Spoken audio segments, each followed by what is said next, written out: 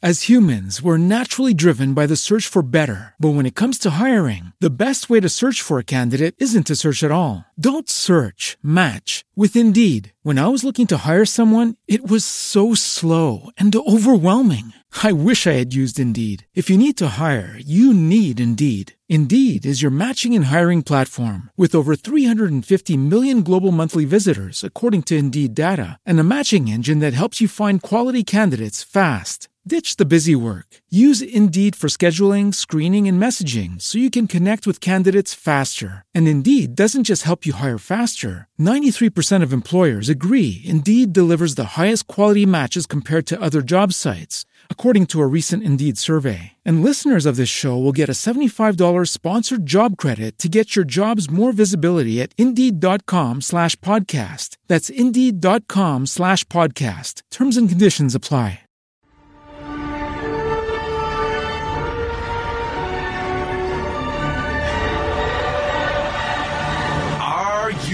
Ready. It's time for your weekly dose of Wayne's Comics.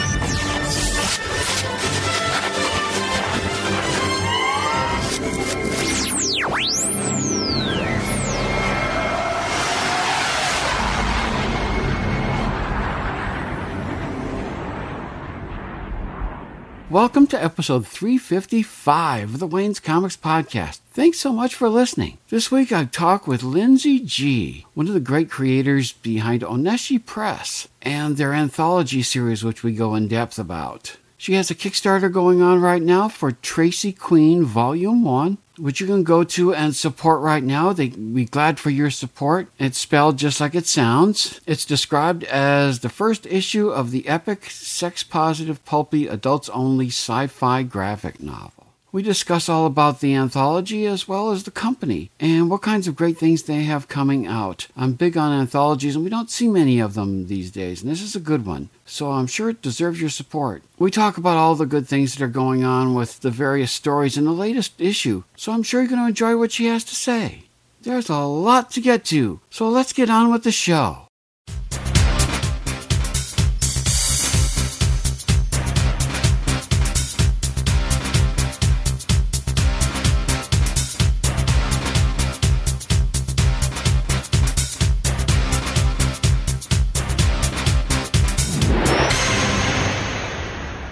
It's great to welcome to the podcast Lindsay G., who wears many hats at Oneshi Press, including I got to see an anthology, number 6. It's dated autumn 2018, and you wrote at least 2 of the things that I see.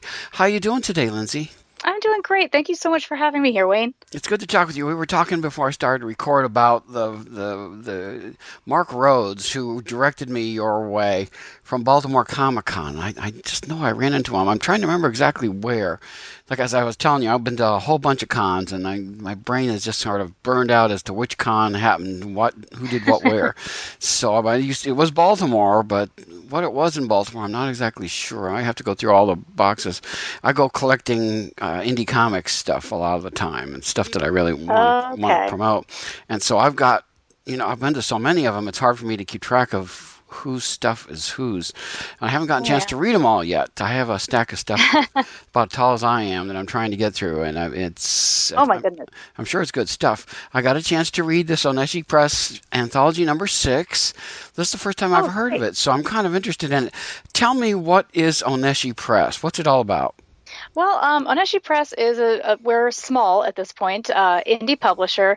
We're focusing primarily on comics and graphic novels and illustrated novels. So sort of the main thing that we've done so far is what you were saying, the anthology. Mm-hmm. And in the anthology, which we put out 4 times a year, we have a collection of short comics from all over the world. Wow. We've worked with people from right here in the U.S. to Canada, to the U.K., to the Philippines, to Argentina, all over the place. Yeah, so basically, so far, we've basically done collections that aren't super thematic. We're basically looking at what people send us and, picking the stuff that we like and putting it all together. And as you said, there are 2 of the stories in each anthology that are ongoing. And those are stories that are written by myself and illustrated by my co-founder, J.L. Draco. And then the rest are from, obviously, other people. Okay, so how long have you been doing this? Oh, wow, that's a good question. I think we've been doing the anthologies for about a year and a half. Yeah, we put out 6, and we do it every 3 months. So that adds up. I'm not great at math. Okay, all right, so that's good. So are you guys based in the U.S.? Are you based overseas? How did you do this? We are based in the U.S. We're actually in Missoula, Montana, small town in the mountains in Montana. Wow. So you guys have lots of time to work on these things in Montana. Well, that's what we thought. It doesn't always work out that way, but that's primarily what we focus on, yeah. Okay. I wanted to read a little bit from the back page of the 6th volume. It describes your stuff. There's like a subtitle, Oneshi Press, and it says, "We build worlds, you're invited." And then it says, "Progressive, immersive, gorgeous." Right. We're inviting you into the gorgeous, progressive, immersive, well, we just said that, pages of Oneshi Press Anthology number 6, where you'll explore tales of the weird, the wild, and the chilling. Now, you're doing 2 of these. Tracy Queen V2 is this one here, and then you've got another one. Let me get down to the bottom here. And pack number 2, is it Kindness? Yes. Those are your ones. I guess yours begin and end the book. I guess that's the way it works. Yeah, we're the bookends, I guess. And you've got 58 pages in it, so that's a pretty nice sized volume. Yeah, we do about 60 pages per anthology. I think that we had one a while back that was a little bit bigger, but we're still doing saddle stitching. So once you get past 60 pages, the book kind of just falls open in the middle, and you can't really leaf through it easily. So we're trying to keep it at 60 or less now. Okay, very good. Now, talk about how this started. I mean, you and your co-founder, you wanted to do this. Because one of the things I've got to ask you about is about anthology books, because you are one of the few people that really seems to be doing it and doing it successfully. Talk about that. What inspired you guys to do this? Well, it's actually sort of a roundabout story. So Tracy Queen, which is one of the stories that I write, is a brainchild that's been in the works for a long time. I've been working on it for about 7 years. It's a long graphic novel. And initially, I was shopping it around to different publishers, and we couldn't get it picked up because the story it's about an adult entertainer, shall we say. And so the story is about her, which made it a little too sexy for a lot of mainstream publications and not sexy enough for a lot of the erotic publishers. So we were thinking of ways that we could get the story out there. And we said, well, between the two of us, we both have tons of experience in publishing of different kinds. JL, my co-founder, has worked for big-time comic artists. He's been a web designer. He's done VFX work and animation work. He has all sorts of skills that could help us. And I, on the other hand, have been working in publishing for over 10 years in a variety of capacities. So we said, you know what? Let's publish this ourselves. So that's where sort of the whole thing started. And then we started looking at, the two of us as a creative unit, all the ideas that we had that we wanted to work on together. And we thought, you know what? Instead of just publishing the one book, let's make a publishing company. We can do this. So we started this company, Oneshi Press, and we began to realize that it was going to take a long time until we actually had enough of the work done on our properties to actually put anything out as a book. As I'm sure anyone listening understands, graphic novels and comics are really labor intensive, and when you have basically a 2-person team, it takes a long time to finish anything. So we were figuring out what we could do with our publishing company in the meantime, and we realized, hey, we know a lot of people who are fantastic artists and fabulous writers. Why don't we see if they want to publish anything, and we can start putting together collections where we can slowly release some of our projects and also release work by all these great people that we know. So that's how the anthology started. The first anthology only had 4 stories in it, and it was 2 of ours and 2 from friends of ours. And after that, it kind of exploded. We started getting a lot more submissions from all over the place, and it's been fantastic. meeting all of these amazing artists from all over the place, many of whom have not been published very often or even ever before, and their talent is just incredible. We've been blown away. So now we're really excited about doing it. It started out as sort of something that felt exciting, but was sort of necessity, and now it's something that we're really passionate about doing. Cool. Okay, you told me that oneshi is a word you made up. Where is it coming from? Actually, it comes from a story that I've also been working on with J.L. Draco. It's a sort of fantasy epic that he has been working on with a co-creator for about 20 years. And we are finally starting to put it into actual books. So actually, before we released any of the anthologies, we were working on another book that he wrote and illustrated called The Great Nations of Rendaria, which is a fantasy illustrated novel that's set in the world of this fantasy epic. And I was helping him. I was basically consulting with him on terminology and ideas. And there's one of the great nations in this book, which is very concerned with the study of magic, has a triune leadership. So they have 3 leaders, and sort of the head of that triune we named the Oneshi. And the idea is sort of a feeling of completion and togetherness and unity in a group. So the word Oneshi seemed like the perfect word for our publishing company. Cool. Now, you mentioned that people submit stuff to you. Before we get too deep into what this issue is about, why don't you tell people, if somebody wants to submit something to you, how they do that? Oh, okay. Well, if you go to our website, oneshipress.com, which I'm going to spell out because it's not a word that people know, it's ONESHI press.com. There's actually a little thing in the navigation bar up at the top that just says submit. And you can go in there, and it gives you all of the details about what we're looking for. Okay. Primarily, what we would love from people are 8-page short comics that are finished, because that makes our job much easier. But we do also work with people who have written a script, who are looking for artists, and we also have sort of a list of artists who are looking for work. So sometimes if we get a script that seems to match up well with an artist, we can pair people up that way. And that's always really fulfilling to see a project come together like that. Okay, and how far in advance does somebody has to turn in something for it to see print? How much communication do you do with them as far as that? Well, since we publish 4 of these a year right now, we're kind of always taking submissions, and we don't do heavy themes, like I said, for each anthology. We sort of, just put them out as they come up. So basically, if you send something to us and we happen to have an open slot, we'll probably put you in that slot.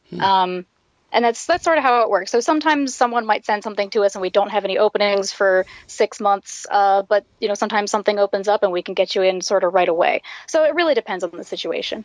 Cool. Well, that's great, because like I was saying, anthologies are a little hard to come by. So I think that this is a great thing that you're doing something that not everybody in the industry is doing, and I think it's a great idea. So that's wonderful. Thank you. So the Autumn 28 one, when did that one come out? Let me think. Was that? I think that was actually October 1st. October 1st. Okay, so it's recent. So that's good. Yeah. Now, if somebody wants, like a year ago, but wow, time really flies. So, if paper copies or digital copies, how do you guys do it? Do you both ways? We do both. We do it in print, which is available only on our website right now.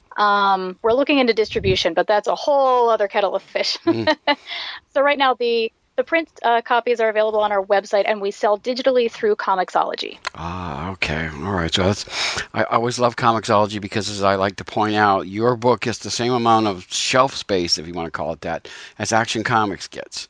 So right, exactly. It gives you a chance to compete with some of these people that in a comic store, every store's got to make their choices, and not every store does want to pick up an anthology. So if you put it out on Comixology, there's a lot of times if I have a little extra money, I'll go out on Comixology and kind of poke through and see what's out there that I haven't seen before that I'd be interested in reading. So I think that's a great way to do it. It's really good. Yeah, and you can really look through a comic more on Comixology too, rather than just leafing through bit by bit in the little indie comic section in the corner. You can actually, see a little bit of what's inside and get a better feel for the art. So this came out on October 1st. Is that usually the way it falls every 3 months from that date? Yep. October 1st. So the next one is coming out on January 1st. And then I guess after that, April 1st and July 1st? Yeah, that would make sense. I think I have my months right. Yeah, that would make sense. That would be good for that. So you don't worry about the holidays so much. No. I mean, I think it's simpler to know it comes out on the 1st of the month and just remember that than to try to juggle, holidays and weekends and everything. Because this one could have been, you said you don't do themes and stuff, but a Halloween kind of a setup would have been nice for this one in October. But the truth of the matter is you don't have to do that. Yeah, and we did go a little spooky this time. We have a few stories in there that are a little spookier than our normal fare. But, when we started to look at it and look at our previous anthologies, we realized that, comics kind of skew on the spooky side anyway. Mm-hmm. And we're really not so much, at least I'm not so much, interested in like graphic horror or any of that type of stuff. It's just not my bag. So I didn't really want to get too deep into that territory. Right. Now, the first one in the autumn 2018 issue number 6, I don't know if I call it issue or volume number 6, is your book, Tracy Queen, and it's V2.1, version 2.1. First of all, let's talk about what Tracy Queen is. And then we got a Kickstarter we got to mention, too. Talk about who Tracy Queen is and what's the story that's going on there. Okay, so I'm going to do a little bit of extra backstory, probably in addition to what you're expecting, but it's sort of important. Okay. So I'm a writer, obviously. Mm-hmm. I've been writing since I was a kid, and my career as a writer took an unexpected turn in my mid-20s when the first writing job that I could get when I desperately needed work was as an adult film reviewer for, shall we say, an adult magazine. Okay. And this was something I just, it was an opportunity and I took it. So I started doing these DVD reviews and I became really interested in the subject matter. I mean, like the pornography industry interested me because it was something that apparently was this vast industry and I knew nothing about it. So for about the past 11 years, I have pursued writing about that industry. I started doing DVD reviews, but then I moved into writing columns that were more, asking questions about how everything worked. Then I moved into doing interviews with people who worked in the industry.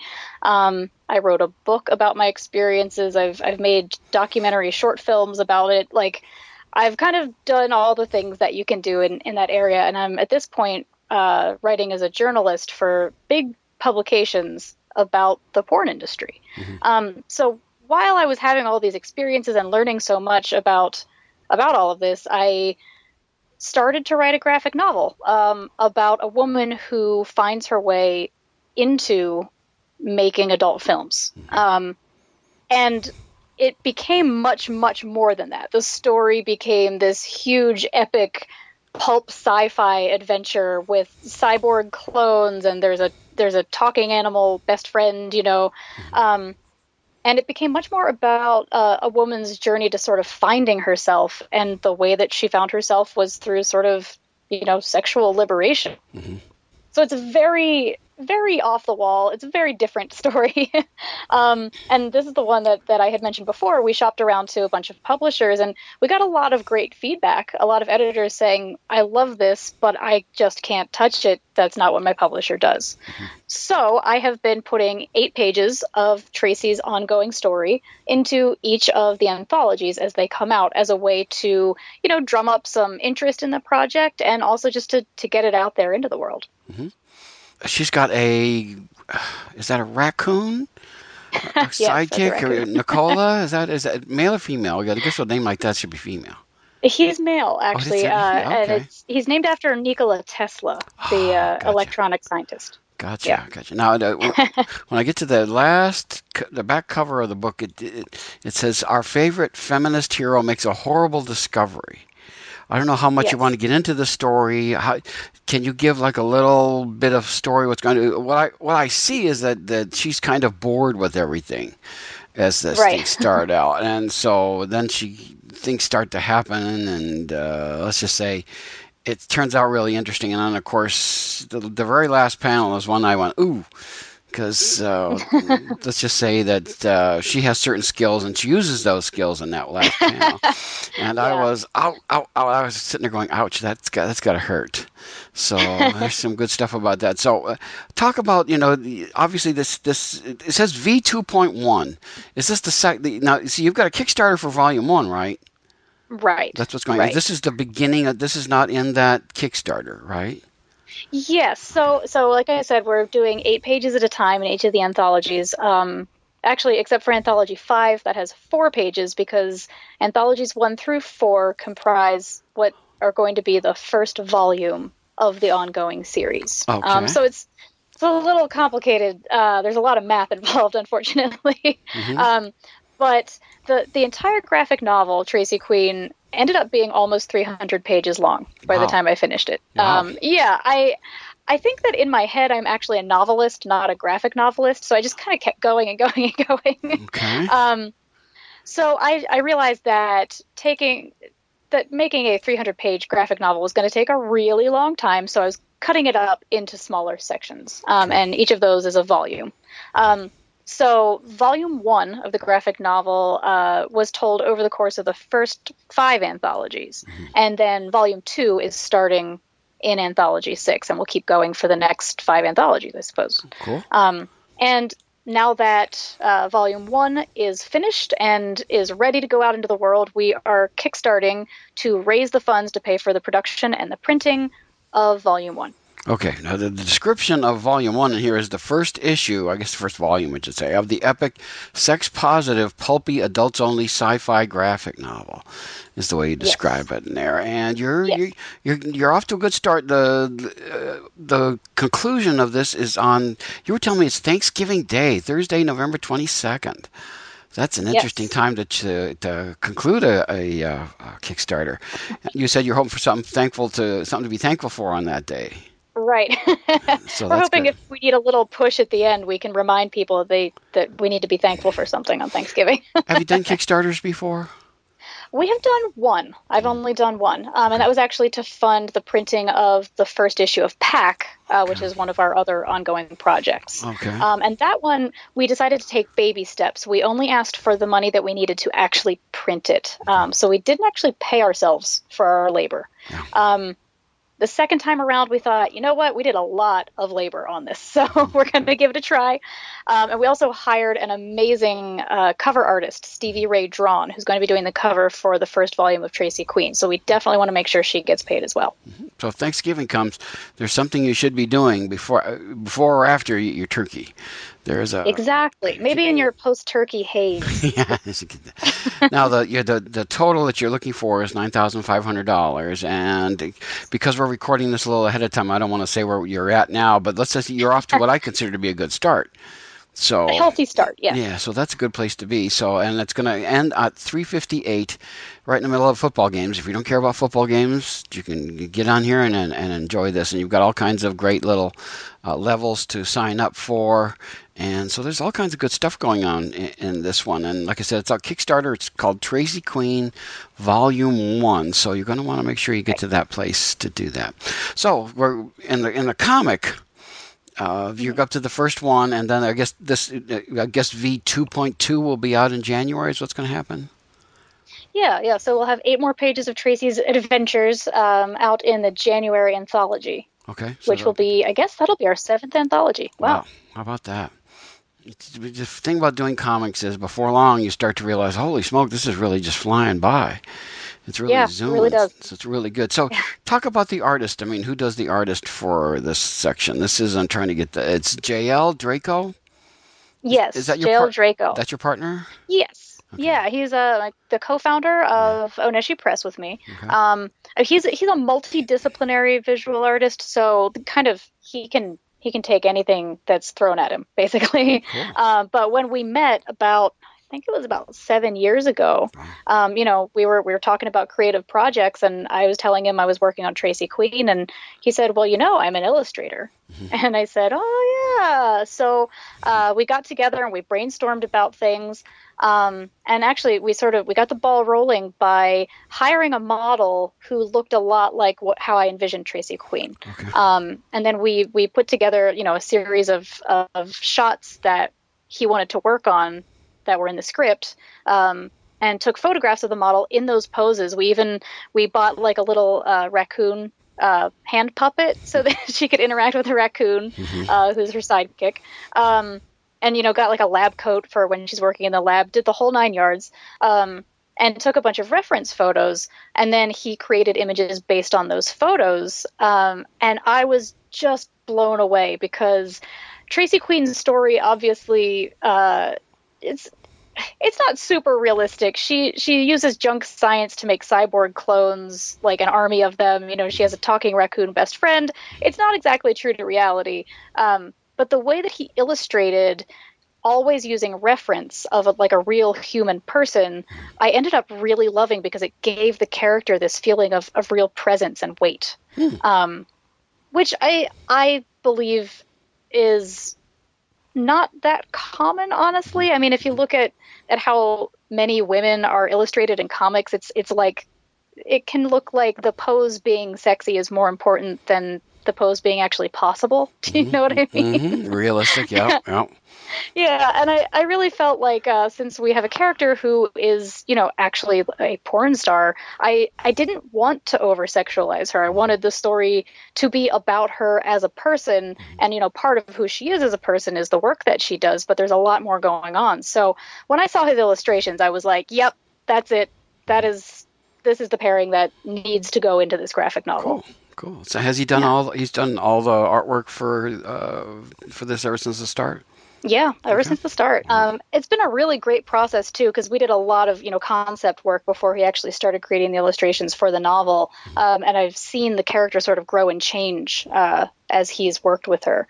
And now she's got a very distinctive look. And it's interesting because, like I said before, he's a multidisciplinary artist, and he works in a variety of styles. And Tracy Queen very much has developed her own style that's distinct from the other work that he does. Interesting. Yeah, it's really cool. Do you have an idea as to how many volumes of Tracy Queen you have in mind? I have 7 written. Okay. So well, technically I have 5 fully written and then 2 outlined, but I know where it's going and I know where it's going to end. That's always a good thing. I always like when I hear a writer say, "I know where I'm going." Now you can always change your mind. You can change your mind if you get to a place and you go, "Wait a minute, I'd like to do this and this instead." That's fine, but there's so many times I read stuff that just feels like it's like driving a car. You get in a car and you just wander around, and you have no idea where you're going. And some people drive like that. I understand they just want to go out for a drive, but I don't get in the car unless I'm trying to get somewhere specific. I've got somewhere I'm going. So I like that. I can tell when I read a story if the writer has that in mind, because, you could just sense that we're progressing, we're going somewhere. Things are happening to make things happen instead of just sort of stumbling along. So I always like that. And I felt that with the story, too. I like that. Oh, good. I'm glad. I know that, I think I've always seen myself as like a fiction writer. And I think I sort of trained myself that way, but I've never actually written a novel. But Tracy Queen is the closest that I've come to writing one. So I think I treated it that way. I knew exactly where I wanted it to end up, and the journey was figuring out how to get from point A to point Z. Mm-hmm. Very good, very good. Well, I'm looking forward to it because I think it's going to be great. Let's go down the individual stories because I guess she's an ongoing story. The second one is not an ongoing. This is a single issue story. I guess it's called Hank Thatcher Dragon Catcher. Yes. Talk a little bit about that one. This is black and white, too, because the other one's full color. This one is black and white, so it gives it the moment you get done with yours, because you hit a black and white story. Talk about that. So Hank Thatcher Dragon Catcher is a really sweet story by Brendan Rowe, who is a Canadian writer who we've actually worked with. I think this might be our 3rd time that we've worked with him in our anthologies. He's one of the rare writers who is able to work really well in an 8-page format. He's a great short comic writer. And so we've been really thrilled that he's been into coming back and working with us more than once. And so Hank Thatcher Dragon Catcher is a very simple, very sweet story in which there's no dialogue at all. And I don't want to give away too much here, but I think the title kind of does it for you. So he works for the Metropolitan Wildlife Control, which is way less boring than it sounds because his primary job is catching dragons and bringing them in. And the story just kind of chronicles a full day in his life. I like the description again on that back page. It says Hank Thatcher, whose job at the Metropolitan Wildlife Control is much hotter than you might imagine.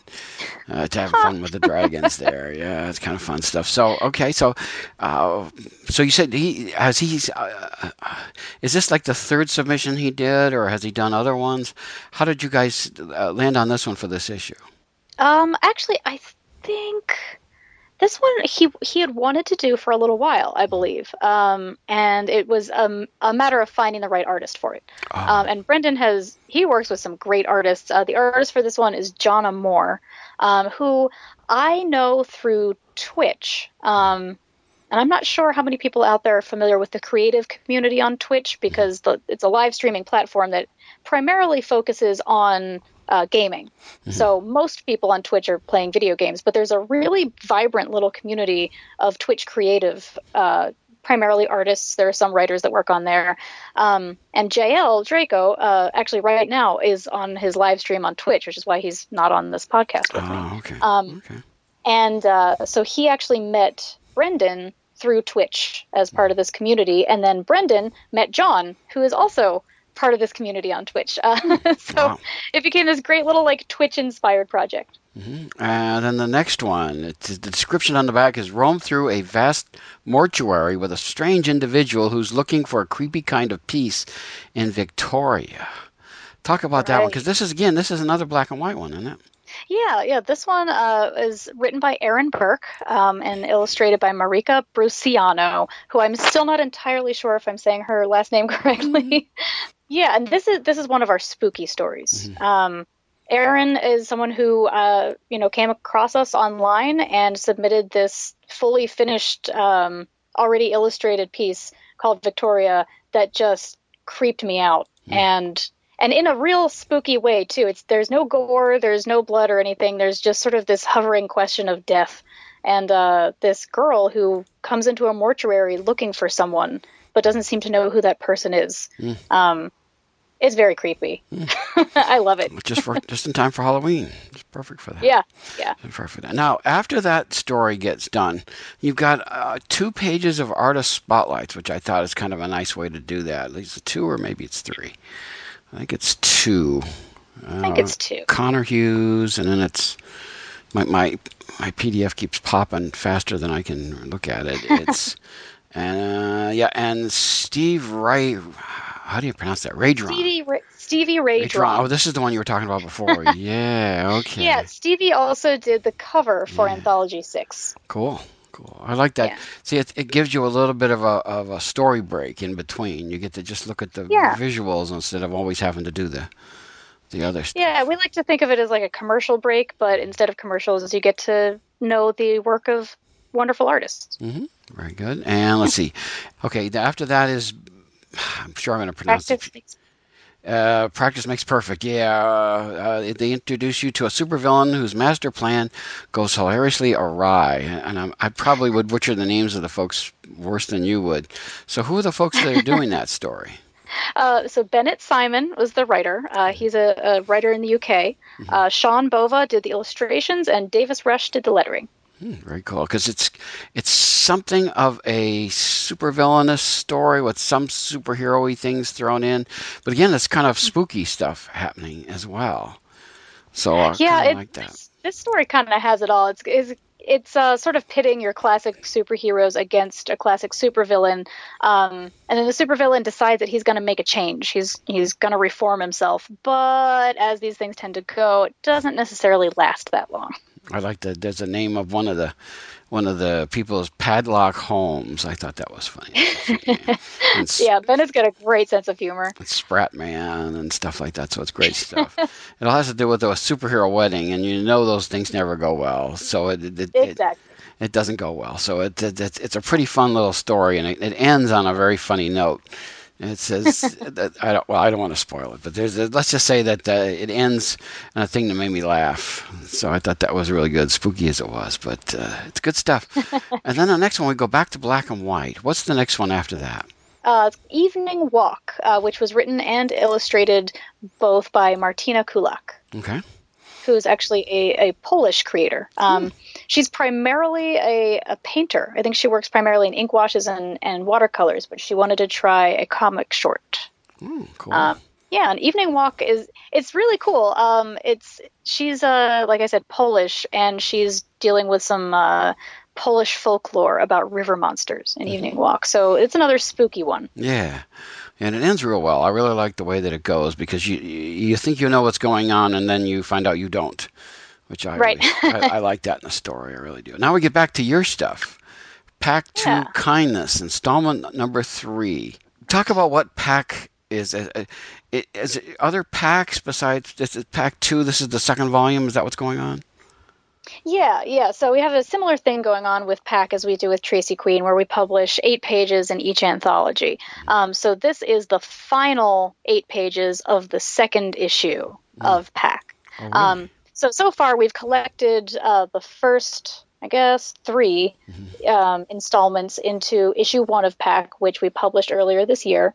And then once all of the issues of Pack 2 come out in the anthology, then we're going to collect those also. So we'll be working on Pack number 2.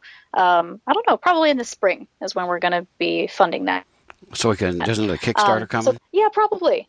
Basically, we fund the anthologies through a Patreon account where we have people, who are supporting us month by month. Right. And we also do some advertisements, as you probably saw in the anthology, that help us to pay for the anthologies. And then we've been kickstarting our in-between anthologies other projects. All right. So what's Pack about? So Pack is awesome. It's basically an old school sort of gritty style, so almost procedural comic book about a vigilante, but the twist is that the vigilantes are dogs. So there's a pack of dogs. There's 6 dogs and then 1 man who wears a dog mask and runs with these dogs. And he's sort of the unofficial leader, only really because he can actually communicate fully with the cops who are trying to catch them. Okay. Yeah, but he sees himself as one of the dogs. All right. Interesting. So where'd the idea for that story come from? That actually was originally the brainchild of JL, who is also illustrating this. And together we've sort of co-developed it, and then I've done all of the actual writing. And it was when we both lived in New York. We both lived in New York City for a long time. JL pretty much grew up there, and I lived there for about 12 years. It was a very cold winter day, and he was walking out to get breakfast with some friends. And somehow in the conversation, it came up that, wouldn't it be terrible to be homeless in weather like this? It's a big problem in New York, homelessness. And because the winters are so harsh, it's an even bigger problem. And then one of his friends that he was with said, well, maybe if you had a dog, it wouldn't be so bad. And then someone else said, well, what if you had a whole bunch of dogs and you could just sleep with the dogs all around you? It would be great. Okay, you know the story behind that one, right? You ever heard of the rock group called Three Dog Night? Yeah. The story behind that was, it's an Australian story, was that if it was a really cold night, you'd have to have 3 dogs in order to be able to get through the night. It was the 3 Dog Night. So that's where that notion comes from. Not everybody knows that story, though. So I'm always interested when I hear dog stuff, because there's all these interesting little pieces to it that go on like that. So that's pretty cool. So you did the first story already with this one. You're coming to the end of the second one, right? Right. So there's 7 members of the Pack total, and we're planning on having 7 issues of Pack, each one of which focuses on the backstory of one of the members of the Pack. So the first issue is about Humility, who is he's the only mutt in the Pack, and he's half Chihuahua, half Bull Terrier, very small, but thinks that he's very big, as small dogs often do.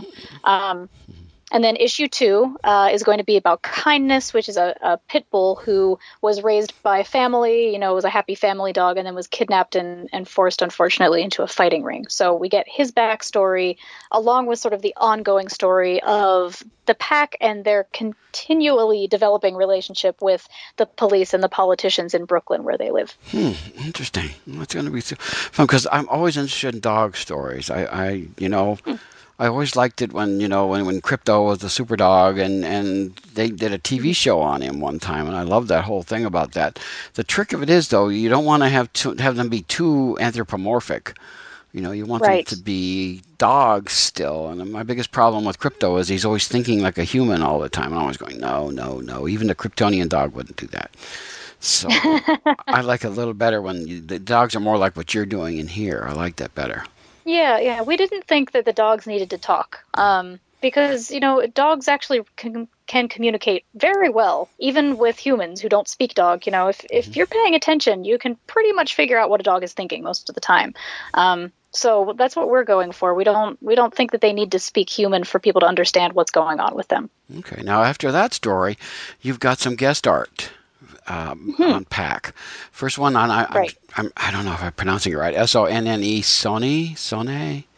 Sonne is actually a Danish artist, and I'm probably not pronouncing it right either. I've been trying for a while, but I can never get it right. Every comic book should have a pronunciation guide on how you pronounce people's names, because That's a good idea. Bill Sienkiewicz, for the longest time, I had no idea I thought it was Sinkiewicz. I couldn't tell what it was. And so then I was at New York Comic Con, and there he had his own booth there. Bill Sienkiewicz did, and it has it's pronounced Bill Sing Kev, great big Kev itch at the end. And I said, boy, I wish I'd have seen that about 10 years ago. That would have been nice to see. Good stuff. Now the next one is a good idea. There's a guest art by Yuki Dog Zombie. Yeah, Yuki is another friend from Twitch, and she does the sweetest watercolor paintings you've ever seen in your life. And she loves dogs, so she made a sweet little painting of Humilities, the small dog, who rides on the back of Chastity, who's a mastiff. So she put those two together in a teacup. Cool. And then looks like the last one's from J.C. Chase. I guess I must have butchered that. It looks like the guy with the mask holding one of the dogs. Yes. Yeah, JC is another great Twitch artist. They stream online on Twitch, but also have a YouTube channel, so you can check them out. JC Chase, just like it sounds. Cool.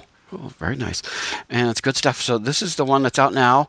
As we said, you have to go to your website in order to be able to get the paper copy. Go to Comixology to get the digital copy.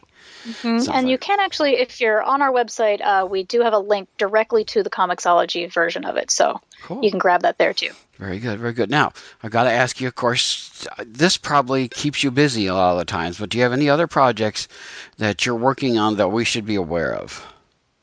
We've always got projects. Well, I mean, primarily right now we're focused on the Tracy Queen Kickstarter, of course, and that's the biggest thing taking up all of our time and our energy and our brain space. But like I said, we are going to be probably kickstarting to raise funds for pack number 2 in probably the spring. We don't have the dates totally figured out yet. And then somewhere around there, I'm not sure exactly when, we're going to also be raising funds to publish the second of the fantasy epic series that I mentioned before. And that book is going to be called War and Horses. It's sort of a weird Western. It's set, on a different planet, but it's got a very Wild West feel. And that is going to be actually an illustrated novel. So it's written like a novel, but there are illustrations throughout that, show what's going on in the story. And that is written by Peter Lampasona, who is a writer who's been helping us develop this larger fantasy epic called Children of Gaia, and this is his story. Right, because there's other stories that you have had in these books.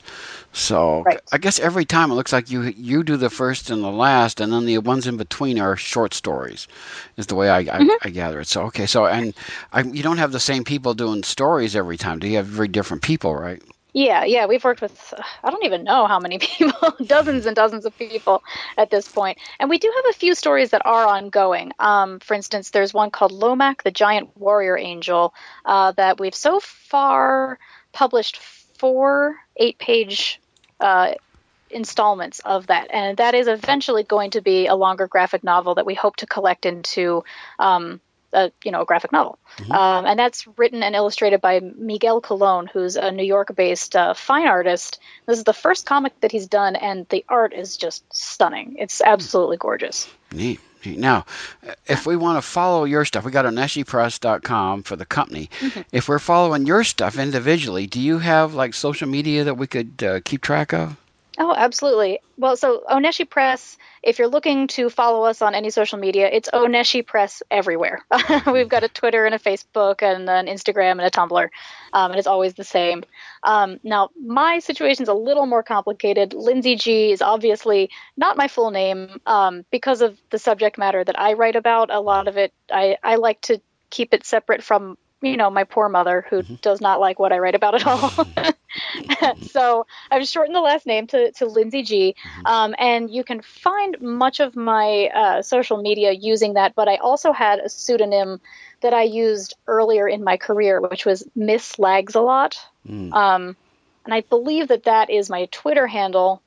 And it appears here and there in place of the name Lindsay G. So it can be a little confusing, but I've tried to connect them the best that I can without switching all of my accounts to a new name. Now, spell Lindsay for me, because some people spell it differently than you do. Oh, right. Yeah, I'm one of the outliers. It's Lynsey. No D. Who needs the D? You can't even hear it. Because some people, Lindsey is what I've seen, too. So I don't want people to get lost and not be able to find you. So we'll get that. Lindsay, sounds like you're doing good stuff, and this Oneshi Press stuff is great. I guess the next thing we'll see from you guys will be out on January 1st. Does it come out a little early, a little after January 1st? How's that work? Well, usually what we do is, since we're selling on our website, we do some pre-orders before the day that it goes live, but the day it goes live is when you can place your real orders for it. So it's not a huge launch. Okay. But, it will be available, and we'll start shipping out on January 2nd, obviously, because you can't ship anything on January 1st. No, that's true. And let's see, you've got... Well, the main date to keep in mind before January 1st is Thanksgiving, because... Yes. That's when we're going to be ending the Kickstarter. So gotcha. I'm just going to put that in there. That's what I was trying to remember. Yep, it's Thanksgiving, November the 22nd at 3:58 p.m. So before or after you eat turkey, or in between football games, or unless you don't watch them at all, and then you got plenty of time to get out there and make sure that you get there. It's Tracy Queen Volume 1. So you're going to want to make sure you get out there before that closes. I know Kickstarters tend to, balloon at the beginning and then rush at the end, and then in between are all those days when you have to sit and go, why isn't anybody donating? Why isn't anybody getting in there? Right, and bite your fingernails and yes. It's the best. I probably say it on this podcast way too many times, but some people call it the daily heart attack, is where you sit there and you look, why didn't anybody? It really is. You have to sit there and force yourself not to hit the refresh button on your Kickstarter over and over. That's right.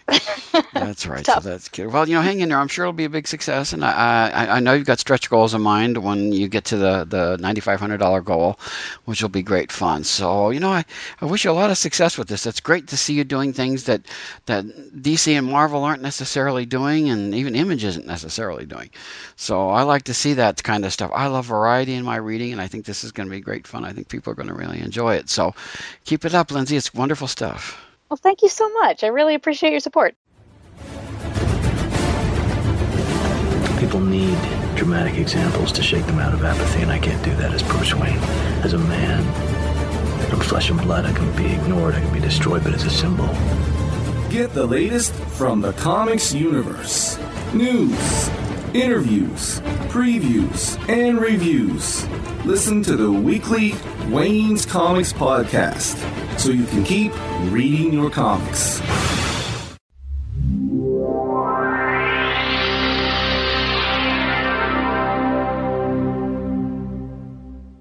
And that's a wrap for this episode. Until next time, keep reading your comics.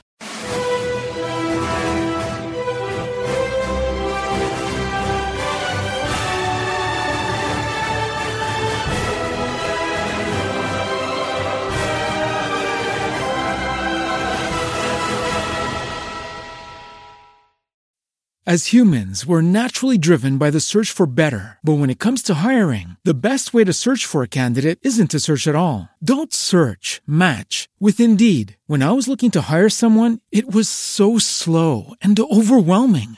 I wish I had used Indeed. If you need to hire, you need Indeed. Indeed is your matching and hiring platform with over 350 million global monthly visitors, according to Indeed data, and a matching engine that helps you find quality candidates fast. Ditch the busy work. Use Indeed for scheduling, screening, and messaging so you can connect with candidates faster. And Indeed doesn't just help you hire faster. 93% of employers agree Indeed delivers the highest quality matches compared to other job sites, according to a recent Indeed survey. And listeners of this show will get a $75 sponsored job credit to get your jobs more visibility at Indeed.com/podcast. That's Indeed.com/podcast. Terms and conditions apply.